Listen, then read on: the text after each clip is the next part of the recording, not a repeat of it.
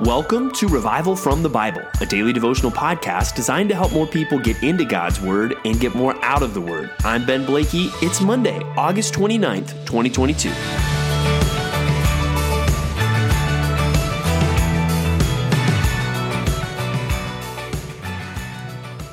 Well, as we start another week, it can be important to think through our expectations.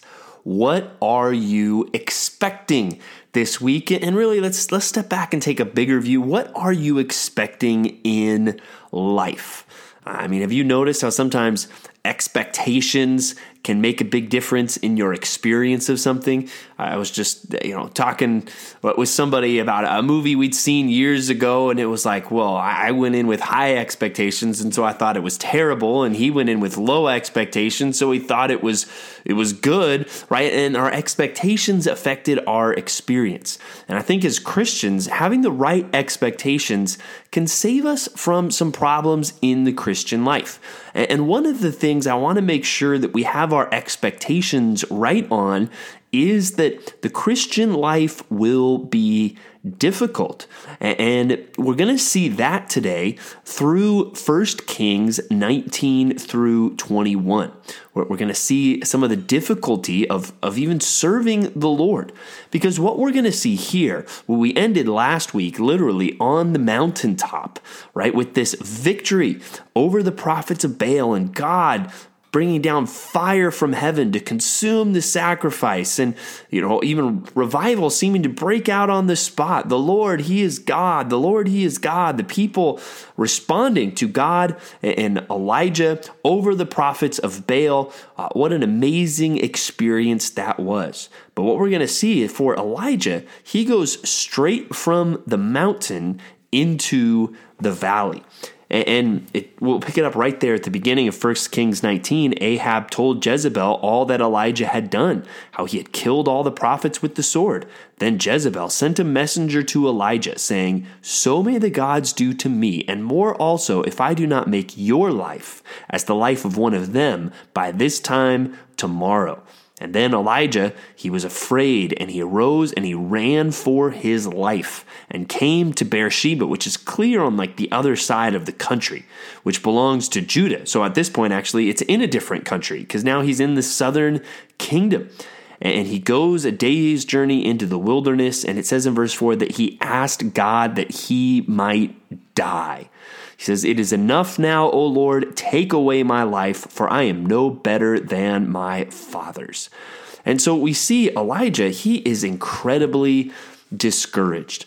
And that's just one thing. I want our expectations to be clear. If we think that our whole life is just going to be like one big mountaintop experience like 1 Kings 18, we need to know there's going to be some moments like 1 Kings 19 where you are down, you are discouraged. And even Elijah here, it's almost like he feels like giving up, and he's saying, "God, I just want to die." And you will experience difficult moments. I mean, one, we should expect that because we live in a fallen, sinful world, but also we should expect some of that with the Christian life, with ministry. Can you find a figure in the Bible that God used that didn't go through difficulty, that didn't go through trials, or even at times that didn't feel discouraged? You're going to see that as a theme. So we need to understand that that is a reality, but we also need to see some of this. What do we do about that? And how does God minister to Elijah in this moment where he is down in the dumps, where he is discouraged? How does God respond? And one thing I like to point out here is, the first thing that God even provides for Elijah in this moment when he is discouraged is he gives him a nap and a snack, right? He lays down under this tree and he sleeps. And then an angel comes and says, "Arise and eat." And there was a cake there on these hot stones that the angel had provided for him. And if this is, of course, where angel food cake comes from, just in case you're wondering about that. But we see God provides a food for him. He gets some rest. And sometimes, honestly, that can be something that we need when we're discouraged. Sometimes when you're discouraged, you need a snack and a nap.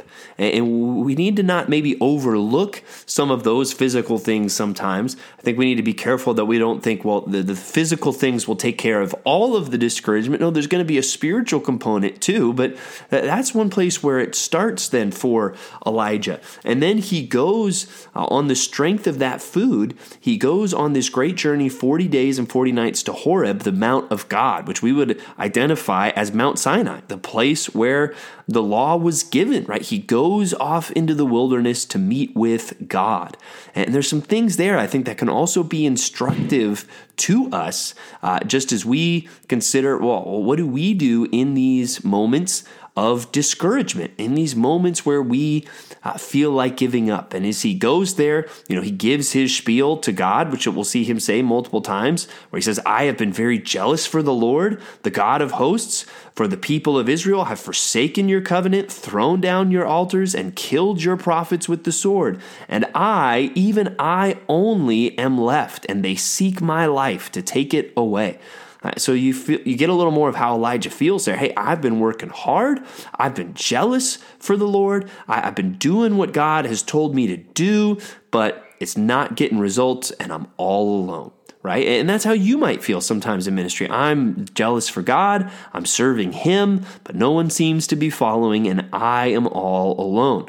And then there's that interesting scene where there's this wind, and it says the Lord is not in the wind, and there's this earthquake, and the Lord is not in the earthquake, and there's a fire, but the Lord is not in the fire, and after the fire, there's the sound of a low whisper. And I do think part of what's being communicated there is, hey, Elijah, God is not always in the fire coming down and consuming the sacrifice. Yes, there's amazing and big things that God does, but so much of what God does is in the background. It's the low whisper. It's not something that you even notice in the moment, but God is working. And often God is working in these ways that we don't see at the time, and we need to trust Him. And that's something that should encourage us when we feel like, man, what I'm doing just doesn't seem to be getting these amazing results. Hey, that doesn't mean that God is not still working. And then God encourages Elijah and tells him to some encouraging things. Like one, he reminds him, hey, you know what? There's actually 7,000 in Israel that haven't bowed the knee to Baal. You are not alone. You are not the only one, Elijah. And he tells him to get back to work. And sometimes that's what we need when we're discouraged. Hey, just keep going. Keep serving the Lord. And even he commissions him, hey, you need to go find this guy Elisha. And you need to anoint him to be a prophet. Even in your place, he's going to take over for you, Elijah. And that's something, sometimes when we're discouraged, what we need to do is go out and encourage someone else. Hey, Elijah, you're discouraged, go out and get Elisha and train him up. When you're discouraged, go out, find somebody, encourage them, build them up, train them up. So expect there will be difficulty in your Christian life. There will be difficulty as you seek to serve God in the midst of a wicked nation. But hopefully in those moments of discouragement, some things you see here from Elijah might help you as well. In chapter 20 of 1 Kings, we see Ahab at war with the king of Syria, and it's another strange situation where you're like, oh yeah, Ahab, he's a wicked king. Syria is going to wipe him out. But God gives Ahab victory, and there's another moment clearly where you see God acts for his own honor despite King Ahab, because the Syrians are saying bad things about God. And God says, no, that's not how this works. I'm going to show you who the real God is.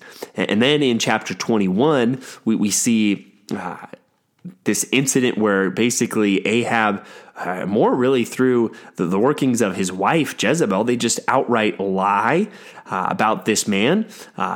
This man then is murdered, and they steal his vineyard. So, I mean, there's three of the 10 commandments right there. They organize this situation where people are bearing false witness, breaking commandment number 9, so that this guy can be murdered, breaking commandment number 6, so that they can steal, breaking commandment number 8.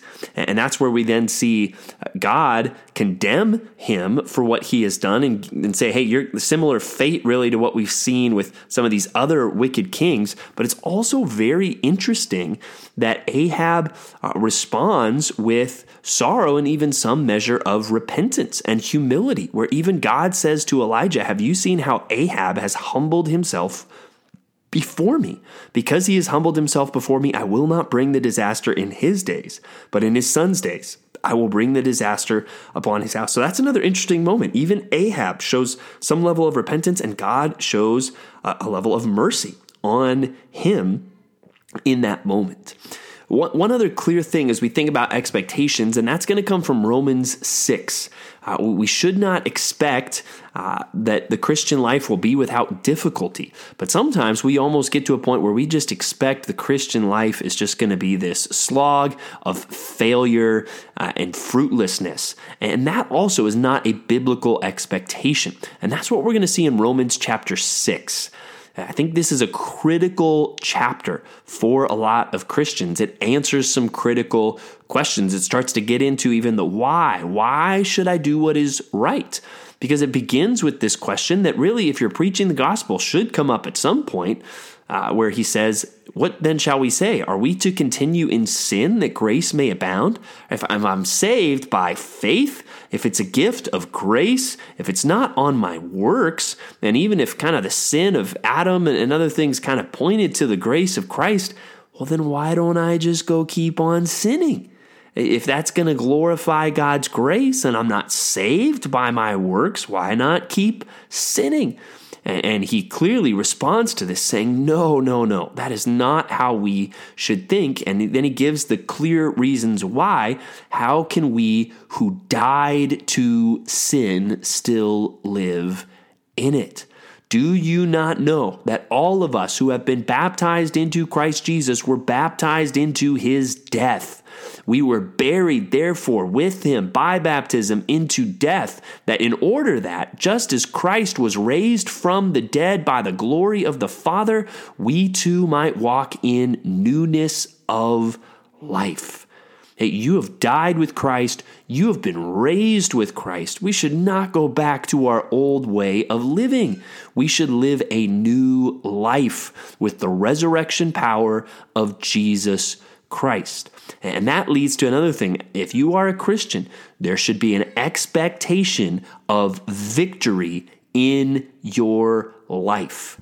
Now, to be clear, that does not mean there will be victory without any failure or without any discouragement, but the theme should be victory. I mean, we even see there, verse 11, so you also must consider yourselves dead to sin and alive to God in Christ Jesus. You're not a slave. Jesus has set you free. You are not dead because you have been risen with Christ. Stop expecting that your life will be one of slavery and death. No, Jesus has set you free from those things. Change your expectations. And don't offer yourself as a slave to sin. Offer yourself as a slave to righteousness. And so that's another thing that I think often we get wrong. And unfortunately, I think in many churches, even the Bible is preached, we're saved by grace, but we're just going to be messes and just miserable failures still for the rest of our life until we get to heaven.